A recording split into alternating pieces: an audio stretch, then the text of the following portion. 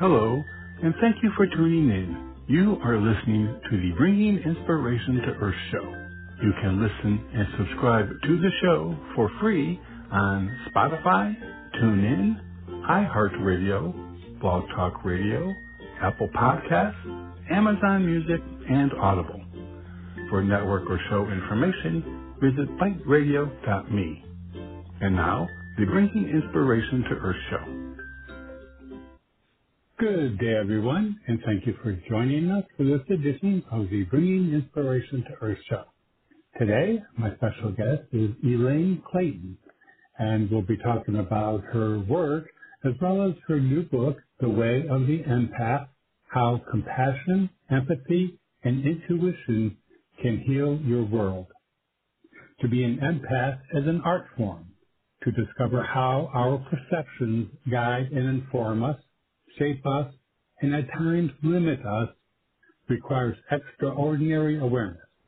It also requires the skills and strength of a lion because it takes real courage to be empathic. The good news is that there are ways to protect yourself while living with an open heart, and this book shows you how to use creative visualization for that purpose. The Way of the Empath explores ways to understand empathy, how to use mystical, spiritual, and imaginative insight to better understand our place in the universe.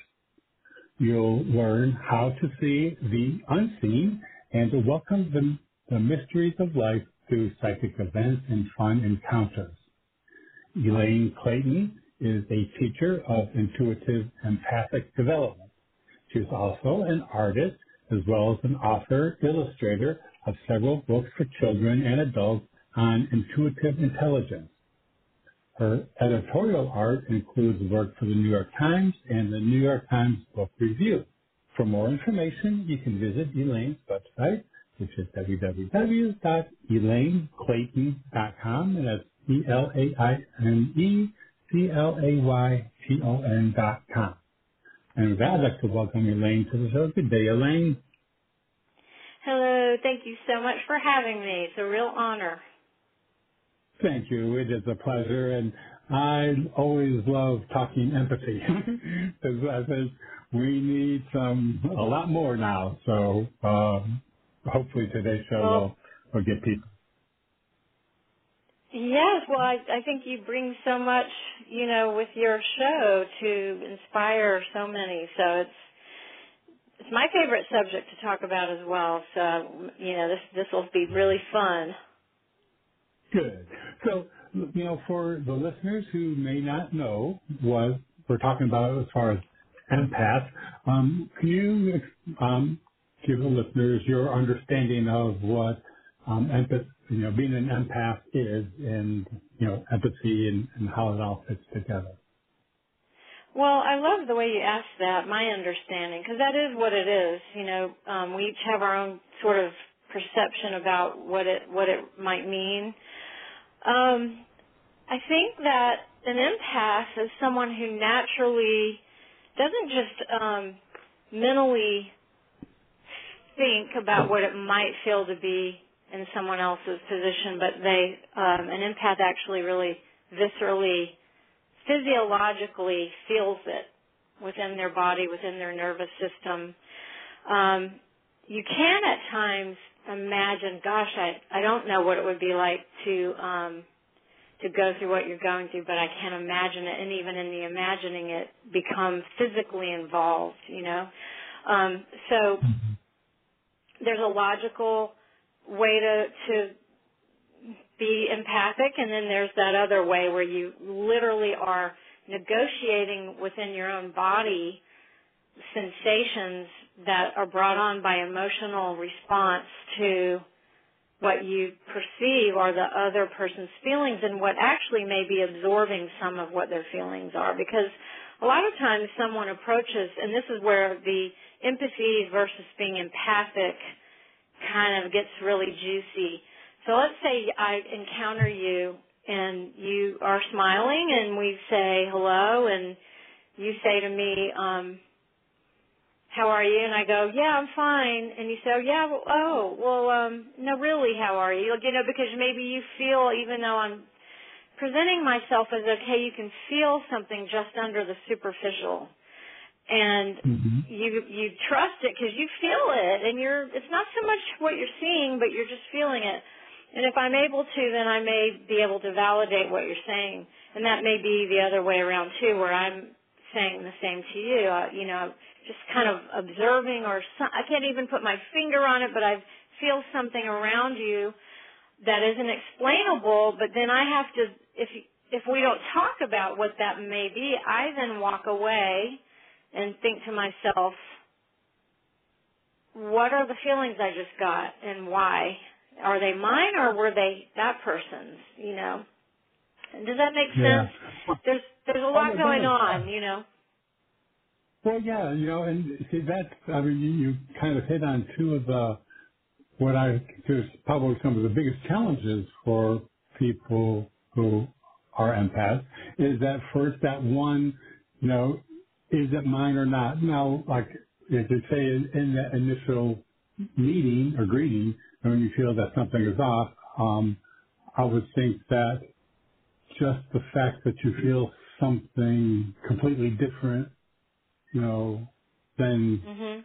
before, so that Mhm. would kind of lend the idea to, well, that is the other person's feelings I'm picking up on. But like you say, Mhm. if you walk away without addressing it, you walk away and they don't, kind of confirm what it is that you're feeling, then you do walk away with that wondering. When someone, in that particular case, um, when someone is going through and I guess if they're empathic and they're picking up on someone else's feelings that they know aren't theirs, is there a particular point where you just kind of let it go? I mean, are you able to kind of Mhm. go beyond that? Does that make any sense? Yes, yes. So I would say it comes in stages for the empath. A naturally sensitive person, when they're very young, they often seem like wide-eyed observers. The children that are watching and maybe feel a little bit to the side of what's going on, and then that sensitive absorption just kind of keeps happening in their lives, and they're not consciously aware that others aren't also doing that, but they're aware that they don't necessarily feel like they're part of the group and all that. And then as you get older, there's that magical moment, and maybe you remember having this, but I remember. It took me a long time. I was probably 22 or something when I had this moment. Well, I had a great day. I was in a good mood. I had happy experiences. I came home and I was overwhelmed with like a feeling of dread and upset, and I sat there and I had a conversation with myself where I actually observed myself and said, why am I feeling this? And then it hit me. These aren't my feelings. I was Hmm. having a good day, so where did this come from? So that's the first step, being consciously aware that this is a phenomenon that happens with being empathic. So then I was able to kind of fly over my day and revisit some of my encounters, and I pinpointed places and moments where I think I didn't have time to think at the time, but where I picked up on challenges that were happening maybe for other people or in situations. Does that make sense? Mm-hmm. Mm-hmm. Okay, so that's the first part. And then the second part is, so then you say, oh, I realize I do this. I realize I do this. Now what? Now how do I handle myself? And I think a lot depends on what our daily experiences are, where we are. So let's say we're in New York City. You're absorbing, or you're noticing a zillion types of environmental overloads, right? I mean, you put yourself in a steeled position to just walk down the sidewalk because you can't, it's not all yours. You're not responsible for all of it, right? In that case, you're going to be defined somewhat by cultural survival tactics. I mean, you just will, you'll have an awareness that you have to put a sort of armor on just to walk down the sidewalk. Okay.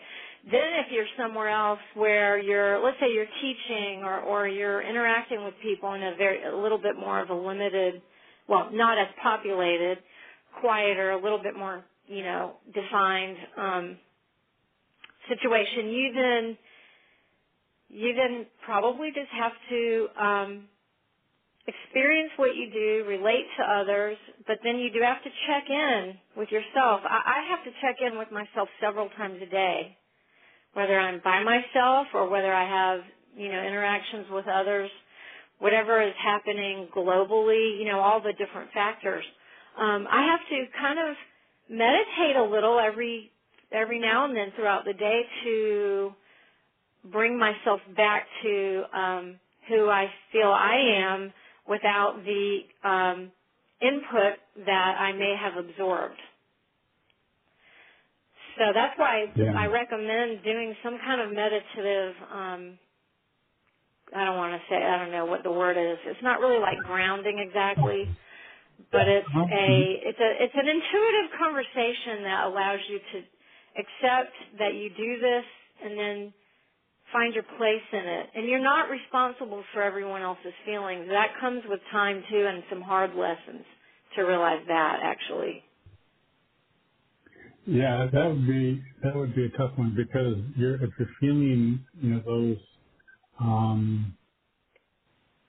picking up on those feelings, then if it's not handled, in a healing way, then it just can, I would think, blow up, if it just builds up too much pressure. Mhm.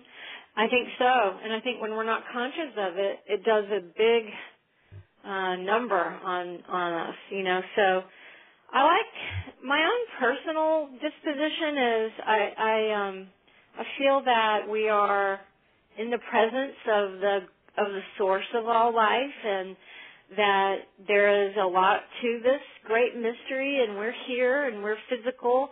And I wouldn't tell anyone else how to do it, but I'll just share that my own way of handling a lot of it is to pray for other people, take action when I feel that it's healthy for me. I try not to judge people, but maybe situations. So there may be some situations that I feel like are toxic for me, are not okay for me, but I wish the person or the people or the system, could be a job, it could be a group of people, whatever, wish them well and have benevolent thoughts toward that, but it doesn't mean I have to be the fixer or the one who goes in and because I feel all the emotions or I perceive a lot doesn't mean I have to be the one to do that, That's why I'm kind of uncomfortable with the term healer, because healing comes through us. It comes through everyone. It can come through everyone. But then it makes me, the ego, say I'm the healer, and I don't want to do that. I want to receive healing through me to others, but I don't want to think of myself as that one, because then where do you draw a boundary? Yeah. And other problems. Yeah, it's got problems. Yeah. Yeah, I can understand that. And being the vehicle through which healing occurs, is to have to say that, every single time, which is the way that it works. I think people just flock to healer, as a recognition who who recognizes that ability and is, proficient in it. Right. Our language isn't always perfect. I just think I've decided that I don't want someone to give their power over to someone. Right. Even if you went to a doctor and you had to have surgery, I mean, you would advise yourself or others who in that position to learn as much as they can and advocate for themselves and kind of be in partnership with the person that you choose to use their expertise for your benefit. But it's not like I think there's a tradition in healing arts, especially in intuitive healing arts, that where there's like a guru that knows, and there are people that devote their whole lives and they're very wise, and we do want to go listen to them and be receive all that, but you don't need to be disempowered. We're all our own healers, really. I like to be a part of Yeah. it, someone's, but so I think that happens, though. But when you're younger as an empath, you might feel responsible. You literally do, or your whole life as an empath, because you can feel it so much. You hurt for people so much sometimes, and you want it to be better for them. So it's a case-by-case thing, I guess. You just realize, what can I do, and what is too much for me, or where do I need to back off and let other things come into play for that person or that Yeah. place of business or that, yeah. Yeah, I think the way that you indicated how you do it by sending out, thoughts of, I don't know what it would be, but thoughts of success for whatever it is, with, um, without defining it, what it would be, what it would look like, just the end result is it's good for the people, whatever that is. Mhm. Mhm. And I think Right. that way, then it's like, my side is that it offers it up, first of all, in a positive way. It sends out that positive possibility, in the realm of quantum possibilities. But it also, it's also the person receiving it is responsible, whether or not, to accept, to grow from, whatever. So it's a way that I think to send the best possible message without any judgment or attachment. Mhm. Right. Attachment's real important. Detachment, not the ego forms attachments, and I'm not saying. I really believe in that saying, "Don't stand idly by." That's a biblical Mm-hmm. Torah thing. Don't just send thoughts and prayers only. I mean, there are times when that is what you do, because, like, I'm not in Ukraine right now, but what could I do? What can I do that might help affect change? I think it comes down to each person. It's a little mix of everything. It is a mix for me of prayers, of asking in prayer, actually, what's the best way I could affect change here. And my personalities, I feel like sometimes I get into the fray and participate in certain ways, and then other times my way of participating is through art. Like, I feel like if you can touch someone's heart, maybe that ignites a flame, a way of artists really do art to help get society to shift. And I'm not saying I'm this great society shifter. I'm just saying, in my way, that's what I feel I do best, is do something in the visual arts, or, of course, writing to be supportive. But I may not always be the one, protesting in a riot or something like that. That may not work for me. But when I was younger, I would go to civil rights marches and things when Coretta Scott King was alive, and and back in the day in Atlanta and all that. I was so proud to participate, but I'm not that person anymore. I'm a little older now, and maybe there are other ways that I've learned I can help out. I don't know. What do you think? What do you think is your best way as you've Well, learned over time? yeah. Well, I think, your approach to asking what it is I can do is to me, it seems like it's a good way to recognize the individuality of what a person can do. I mean, and it can be maybe as simple as sending loving thoughts and prayer, and I Mhm. know it's, overused, and sometimes, but the fact is that, I believe that there is an energy to prayer, and I do too. that it can help.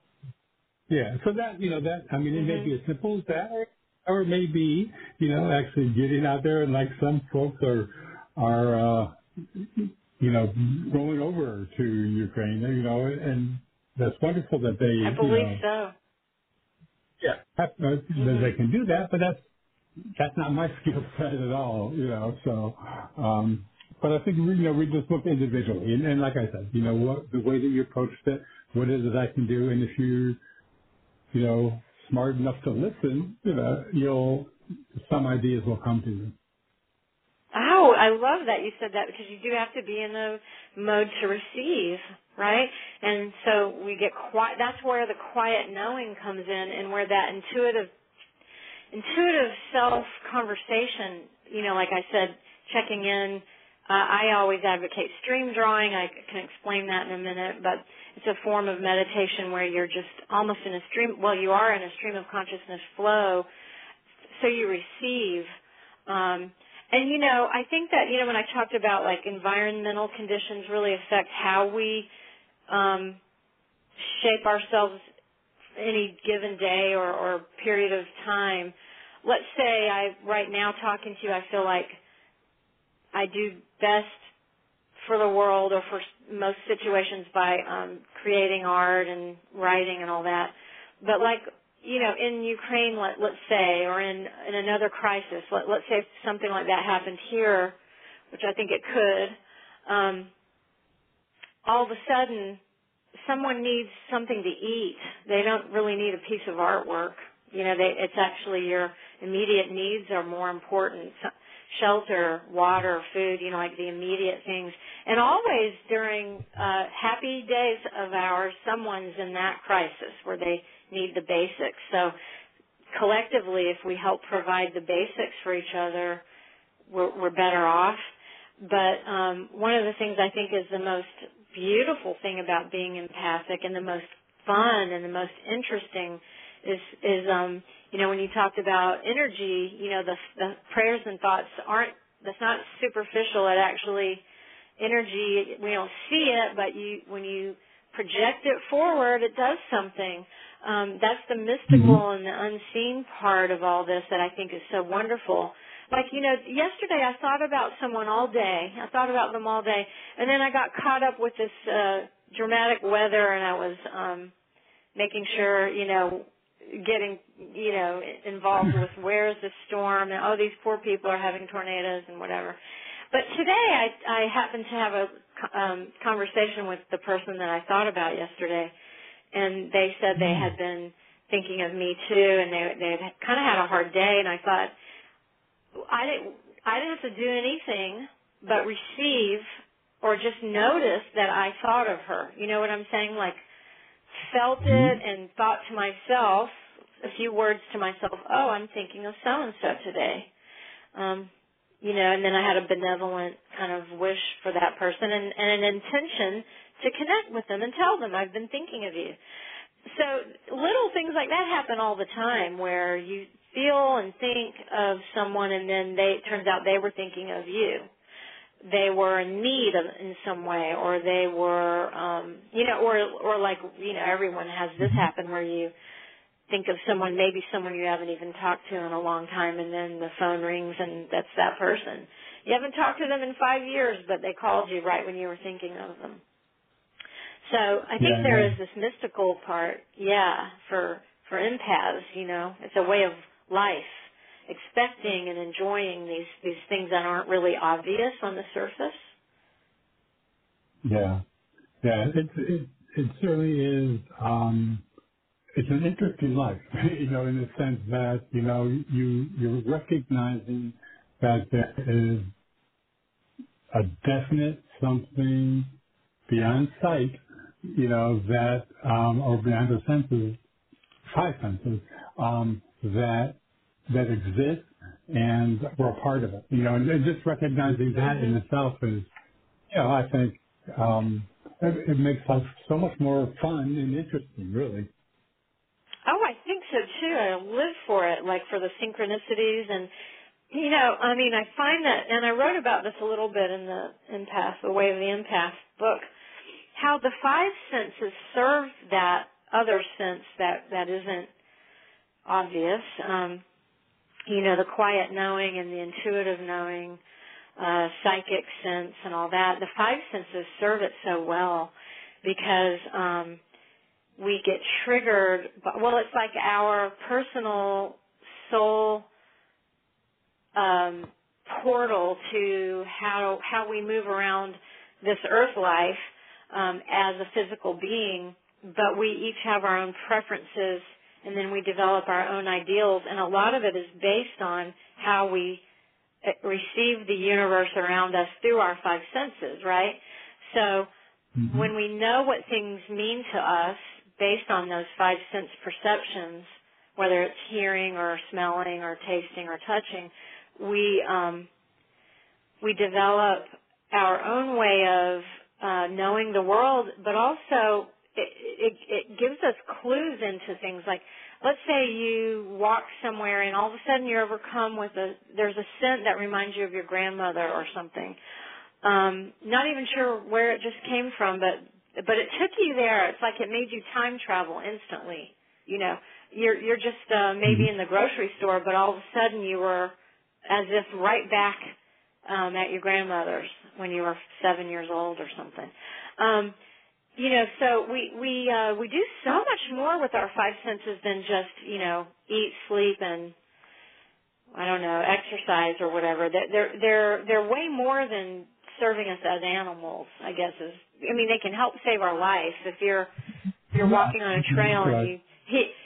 you smell something very strong, like could be a bear, an unmistakable other kind of animal scent or something, then that serves us because it's like an instinctual thing. But there's that intuitive thing too, where you receive and know, and you're able to let those senses take you to deeper knowing. I don't know if I'm making sense the way I'm trying to describe it. Well, it does. But Yeah. yeah. Do Well, you have any thoughts well, to that? well, no, I agree. And, it seems that, the connector, there's an emotional connection, to certain, experiences, sensual in the sense Mhm. of, experiences. And, our senses, once we experience something, if we have maybe a repeated or just an intense emotional reaction, either be it, good or bad or perceived good or bad, but there is that attachment that, allows you 30 years later, at the sense of, a particular fragrance that you're transported, like you said, back to that particular time. Mhm. So it's just it just I think shows how our senses can um, be a trigger or be a spark, let's say, for Yes. time Mhm. in a sense. I think so. Yeah, and I think then how it serves you in a psychic capacity, an intuitive capacity is, let's say you and I are talking and you don't tell me what it is that's bothering you, but you say something's bothering me. Will you do a stream drawing about it, let's say? And I'm okay, sure. And in that process I'm just closing my eyes, using my non-dominant hand and draw real freely, and then gazing at the drawing, and I might say to you, well, I see an apple here, and then I would just describe to you a few things that are personal to me about apples. Okay, it sounds wacky, but if I tell you one or two things that apples make me think or feel and things that I associate with them and what I remember about them, then it's subtle sometimes and sometimes not so subtle. But if I share that with you, almost always just the sharing of something that I received sensorially over time connects to, in some way, to that concern that you have. And I don't know why that works, but I know that it does.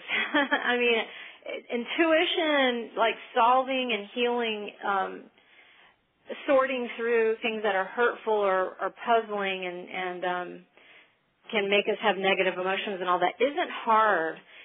There's all those senses help us gather information that become personal, and then they become intuitive knowing also.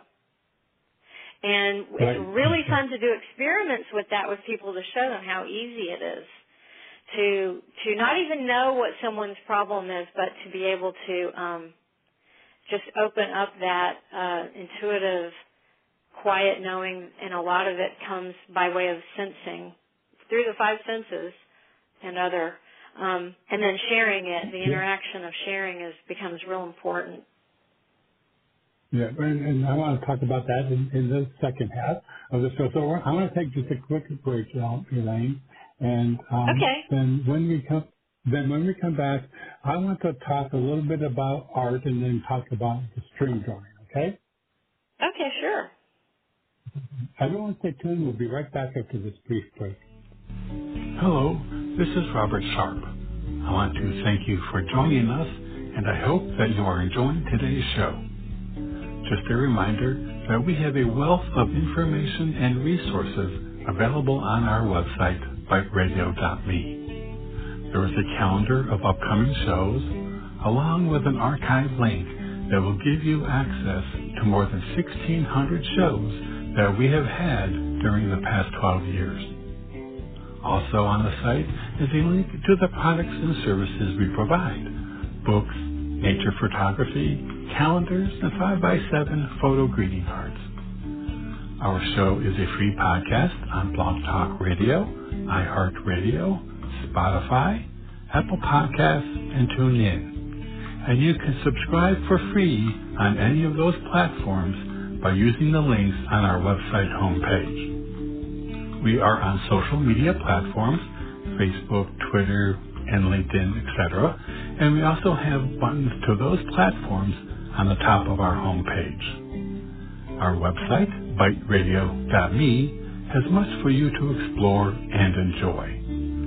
I also very much appreciate you supporting our guests, and especially today's guest. And now, back to the show. Okay, everyone. Thank you for staying with us again today. My special guest is Elaine Clayton, and we are talking about her work as well as her new book, The Way of the Empath: How Compassion, Empathy, and Intuition Can Heal Your World. Again, you can find out more about this and all of the other things that Elaine does by visiting her website, www.elaineclayton.com. And Elaine, we're back. Hi there. I'm having so much fun talking with you, Robert. Well, thank you. I'm enjoying it as well. I mean, some really good information. And the one thing that I love about when I look at your website, with all of the different things from Reiki, children's books, spirit paint, it's like you're a diamond with so many different facets. And I like so that. Sweet of you to say. So it seems like you're open to different types of opportunities or experiences. I think that's probably true. I wonder, you can't really always tell how stuck you may ever be or like limited in your repertoire of life experiences. In some ways, I'm probably not very open. I might be rigid in some ways in my personality. I don't really know. I ponder that sometimes, like, how would my life be different if I was really fluid in this or that way? But you know how it is. We develop and we, do our best with the time we have. And I love the healing arts. I've always, since I was young, I've always been one who draws. I drew people and house floor plans. That was the thing I loved to do as a little girl, but mostly it was people, and I would make up people and observe people, and people fascinated me, like we all came from different families and different ways families were made up, and people even had different clothes, and I just was obsessed really with people's faces and their movements, and even the space in between people that artists call negative space. My first day of art school, the teacher talked about that space in between us that I had been so fascinated by since I was young, in school, not paying attention that much. And I couldn't believe it. I knew I was home. I was where?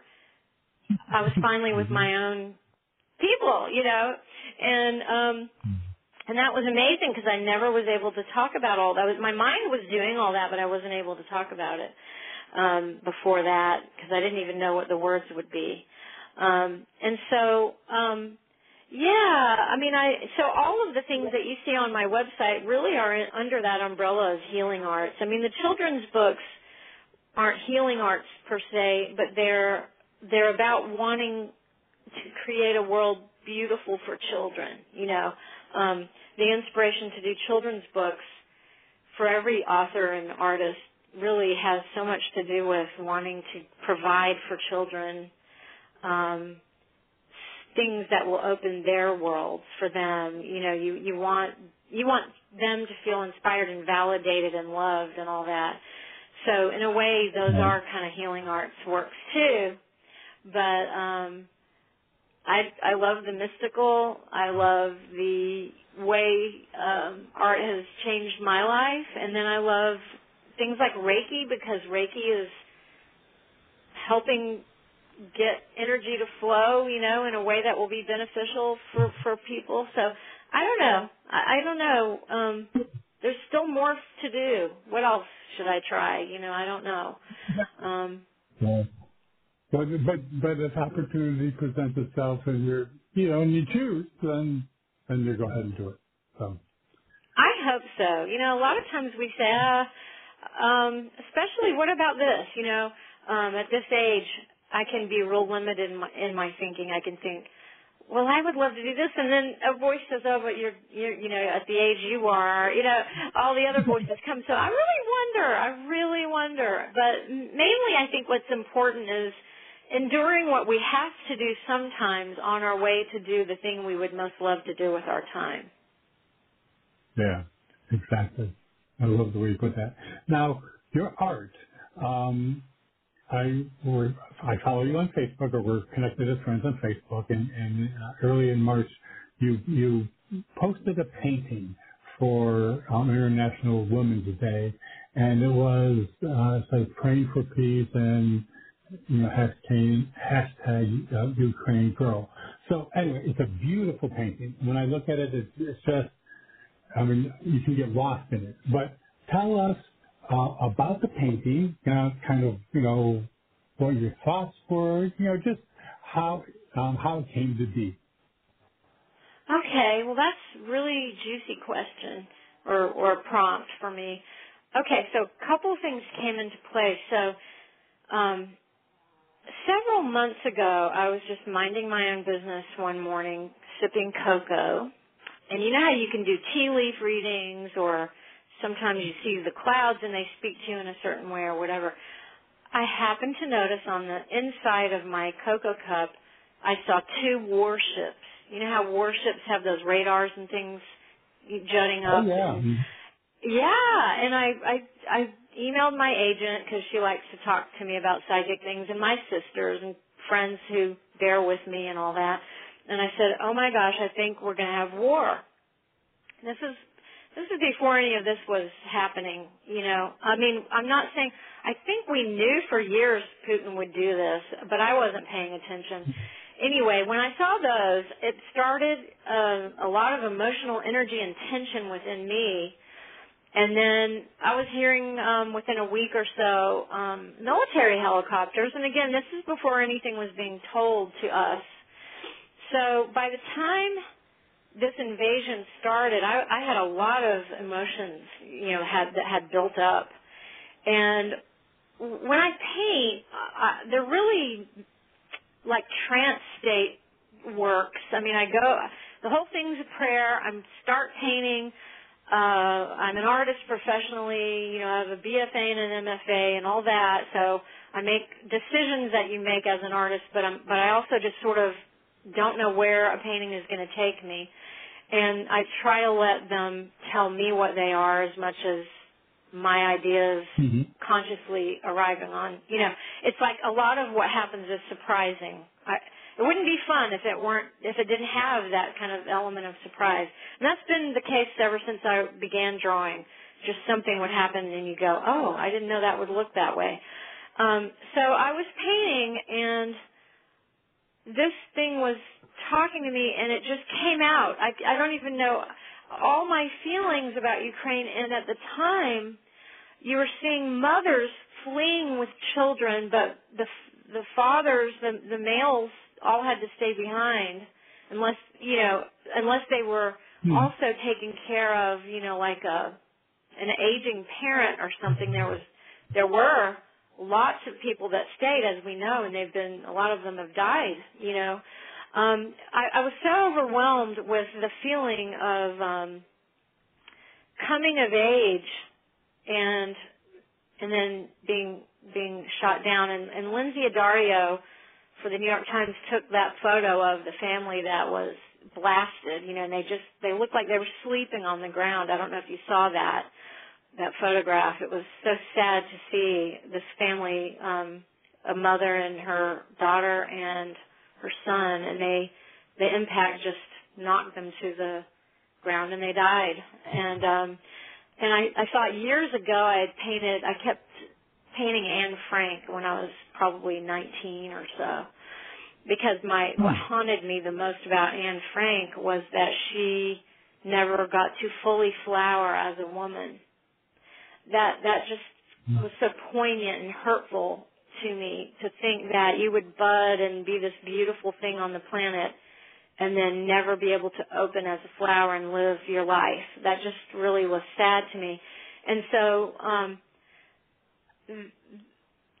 this thought that there were girls that were, and boys, it's not gender specific really, but just symbolically that feminine aspect came, out of me, and it symbolized life, and that everyone has a birthright to live and to fully express and to experience, and this being violently cut short.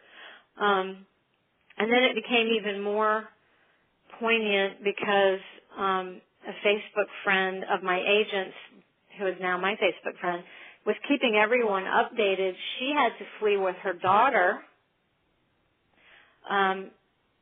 but they didn't flee Ukraine until, after a lot. I mean, it was very dodgy getting out.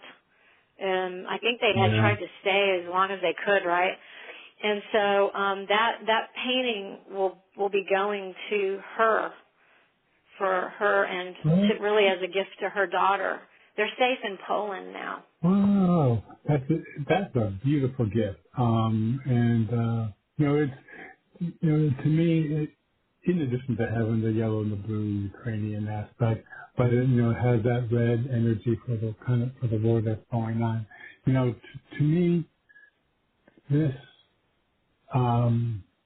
event, or is going to have so many traumatic ripple effects.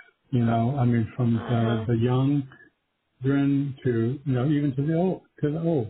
That it's it just is really sad to see that we're still doing this to ourselves, in a way. I know. And it's just, and there will be generational trauma. Mhm. Yeah. For generations. Yeah, I think in Torah it says you have to have I want to say, what's the number? I'll mess it up here. I don't know if it was 4 generations or 7. I'll have to look it up and get back to you. But it takes many generations to get trauma out. And if you keep being oppressed, like in cases like slavery and then, you know, segregation where trauma just keeps being inflicted, Yeah. generations and generations. Same thing with the Holocaust. If your grandmother was great-grandmother, I mean, it takes a very long time. So you're right. Why are we still doing this? And I think you make such a beautiful point, Robert, because I think most people don't want us to keep doing this. Weren't you so moved when you saw how the Ukrainians, when they captured the Russian soldiers early on, they had them call their mothers? I know. That was brilliant. I mean, it was cried. perfect. It was human. I know. It was, exactly. It was. And It was, that's who we really are. exactly. You know, that's who And, we really are. Mhm. and, you know, treating prisoners, you know, obviously a lot of them are very young, treating them humanely. You know, I mean, I not, hope so. Mhm. so I'm hoping, but again, this is one of those events, you know, and the pandemic was also, you know, a paradigm changer, you know, in many ways. So Yeah. it just living in times that are challenging our very foundation, you know, getting Yes, to the and it bare. should be. Yeah. I mean, have you ever spent time like with Hopi prophecy and you know, I mean, I had a Cherokee mentor for years, and I grew up reading Edgar Cayce books. Edgar Cayce's books were around the house, and he talked about Wow. the pole shift and earth changes. Back in the 20s, he would go into a trance state. He was known as a sleeping prophet, and people would ask him questions in the trance state, and he would answer in ways that he never would have in his waking hours. Sometimes he was dismayed by the things he said when he was in his trance state. But a lot of what he said has captured me my whole life because one of the things he said so long ago was we would have a pole shift. And you know, science ignored, as far as popular culture, no one talked about there's going to be a pole shift. And now you can go on NASA's website and see how the magnetic, you know, the poles are shifting. You know, they're out of balance. And then the earth changes. He talked about extreme weather, extreme nature events like volcanoes and earthquakes. He talked about war and terrorism and all these things that they would happen when the shift was coming. And a lot of my art for the last 15 years has been about that, about earth changes. That's the title of a lot of the paintings, you know, in a series that is kind of ongoing. And no one was really talking about it until it got so, I mean, I would show the paintings and say we're getting so polarized, and it wasn't really in the conversation until it became way more extremely obvious with our political climate and everything. And so it's like we are polarized, you know, and our weather is extreme and our nature is extreme and war can be extreme, and it's all forcing change or making us look at stuff, and plagues will do that too. And it forced us inside. It forced us to break a lot of our patterns and habits and things. So, you know, what I'm wondering is what next? What next? I know. Just You stay know? tuned. There will be a. May we have love and grace as we go through whatever this is, you know. Because right now, Armageddon did come to Ukraine. It came. For them, it was real. Yeah. I mean, it is. It's real. It's like literally being bombed. That felt like Armageddon. I'm sure it still does to anyone enduring it in real time. And here I am sitting peacefully with the gift of being able to talk to you. And I don't know what that feels like, but gosh, talk about empath, you know, do we really know what that feels like? Oh, I know. Boy, yeah, I bet the energy is just heavy. But, you know, it's you know, it's one of those things where, yeah, again, it's getting us to look at life differently, you know, things that we hold important. You know, this obviously is for people like you just mentioned who are not in such dire straits, be grateful for what it is that you have. You know, I mean, it kind of gives Mhm. you Mhm. that perspective to look at it. You know, relatively Mhm. speaking, you know, it, you know, there is hell. But boy, Mhm. now one of the things I want before because one of the things I wanted to talk a little bit about, and you know, and it kind of we dealt with it somewhat through the show, but I want to kind of do it directly. And you know, the idea of protecting oneself, you know, is part of your book. Um, Mhm. so, can you tell us that first of all, what do we need to protect ourselves from, and if there's something that we need to protect ourselves from, why go there? You know, to begin with. Right. Well, I agree with all that. In fact, I had written in my sketchbook when I was meditating before our talk, I wrote, "What's the threat?" So that would be the first thing we would determine to ourselves. Sometimes we just feel so much fear. What is the threat? Now, sometimes someone is in a real threatening situation. If you're empathic and you want everyone to be better, usually most empaths have a story about when they were, with someone they shouldn't have been with and it was dangerous or it was unhealthy or it was a crisis Mhm. because they really had wanted to save them or whatever. They didn't realize it or whatever. So there are times when actually there is a threat, and that should be determined. Is there a threat? And really decide in a practical way, what do I do about it? So that can be something that turns someone's life upside down or make them have to make a real brave decision to make a change to get away from what could be literally a threat. Other times, if there's energy that just doesn't feel compatible, doesn't feel Mhm. healthy, that feels like a threat to the body. If you're with someone and they're making you feel uncomfortable or they present situations that get you in a bind. Let's say you're with someone and they like to light fires, or they like to do drugs while they're driving or something, that isn't safe for you. You could put it on that physical level, or it could be just an emotional thing, that something about the quality of the time and the situations as they play out don't feel good for you. Then you get to have authority over your domain, what you allow in your presence, in your own home and all that, and in your relationships. So I think that it's not about saying there is great forces of evil that we must protect ourselves from, because I'm with you. I won't allow that kind of shadow. I disallow what I feel would be that negative. I call in the light. I don't Mhm. want to waste my time with what might be considered evil. That doesn't mean I don't sometimes think of something as evil, but I don't want to run toward it. I don't want to allow it in my sphere of, my Mhm. experience, if that makes sense. But because empaths do absorb the energy, that's a power tool on one hand, and that can be something that depletes. And again, if you are in touch with yourself and you are enjoying that you're empathic, and you check in with yourself a few times a day, empathically, intuitively, then you will know when you get an inner knowing kind of influx. Let's say you go somewhere and you don't feel a good vibe, and you say to yourself inwardly, I don't feel a good vibe. Why?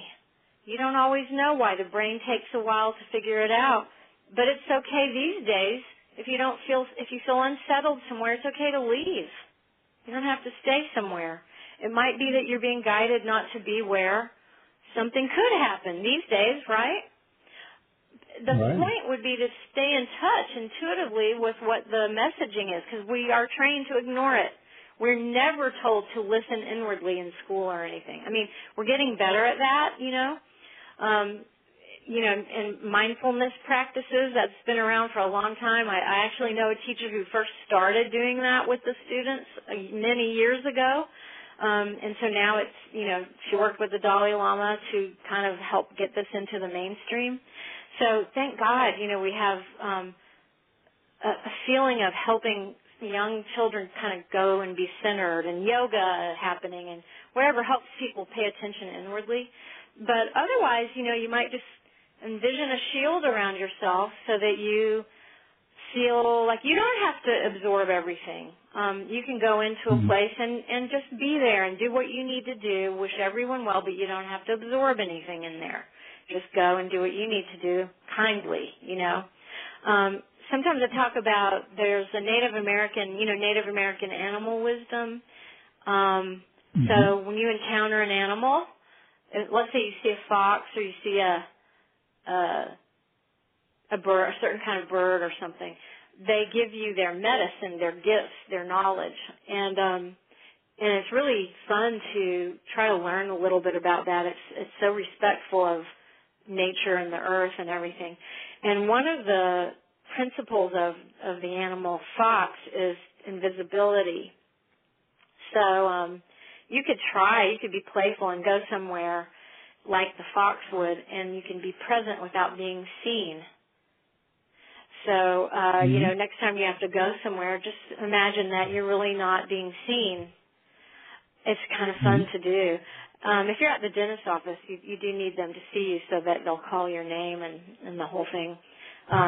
But, you could still sort of pretend to be invisible and just see how that works. We don't give the imagination enough credit. Only little kids know how well it works.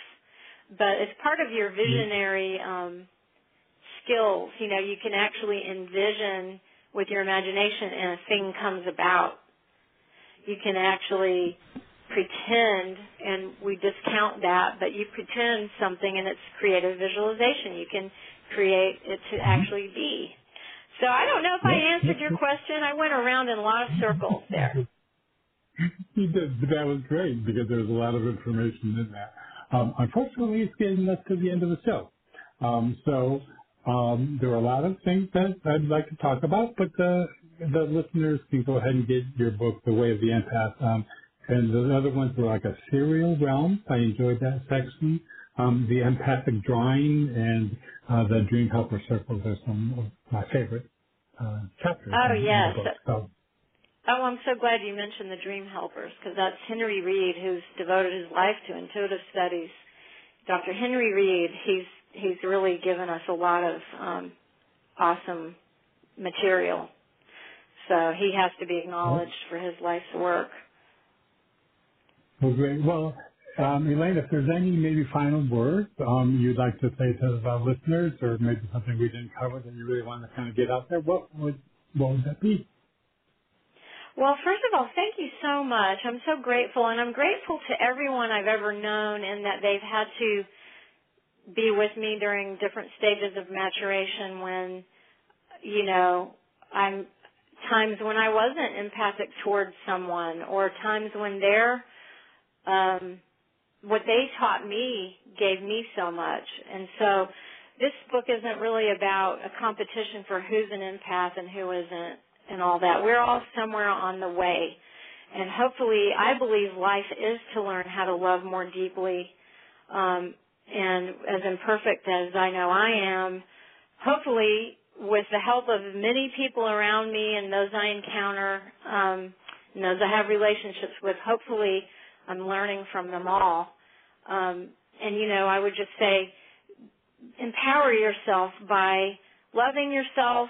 Forgiveness is really important, and create as much as you can with knowing that you're the only you that ever was and ever will be. And so what you have to give the earth is one time only through you. And so make the best of it because it won't get done the way it can through you. Right, exactly. Well, thank you, Elaine, for your time today. Now, again, we're connected on Facebook, so those listeners who use Facebook and would like to connect with us, feel free to do so there. And I look forward to following your journey and seeing more of your art. It's really beautiful. Well, and likewise, I'm so lucky to follow you, and I will look for you later today. I'll go online and look for you and say hello. Good. That sounds great. So, again, thank you for your time. Today, my special guest has been Elaine Clayton. We've been talking about her work as well as her new book, The Way of the Empath, How Compassion, Empathy, and Intuition Can Heal Your World. And it's available at all book outlets. You can find out more by visiting Elaine's website, which is www.elaineclayton.com. And I'd like to thank you for listening to us. And until we meet again, thank you for tuning in. You've been listening to the Bringing Inspiration to Earth show. Remember, our show is available as a free podcast from Spotify, iHeartRadio, TuneIn, Apple Podcasts, Blog Talk Radio, Amazon Music, and Audible. To follow our show on any of those platforms, visit biteradio.me and select the one you use most. You can also find us on Facebook, Instagram, and Twitter at Byte Radio Me.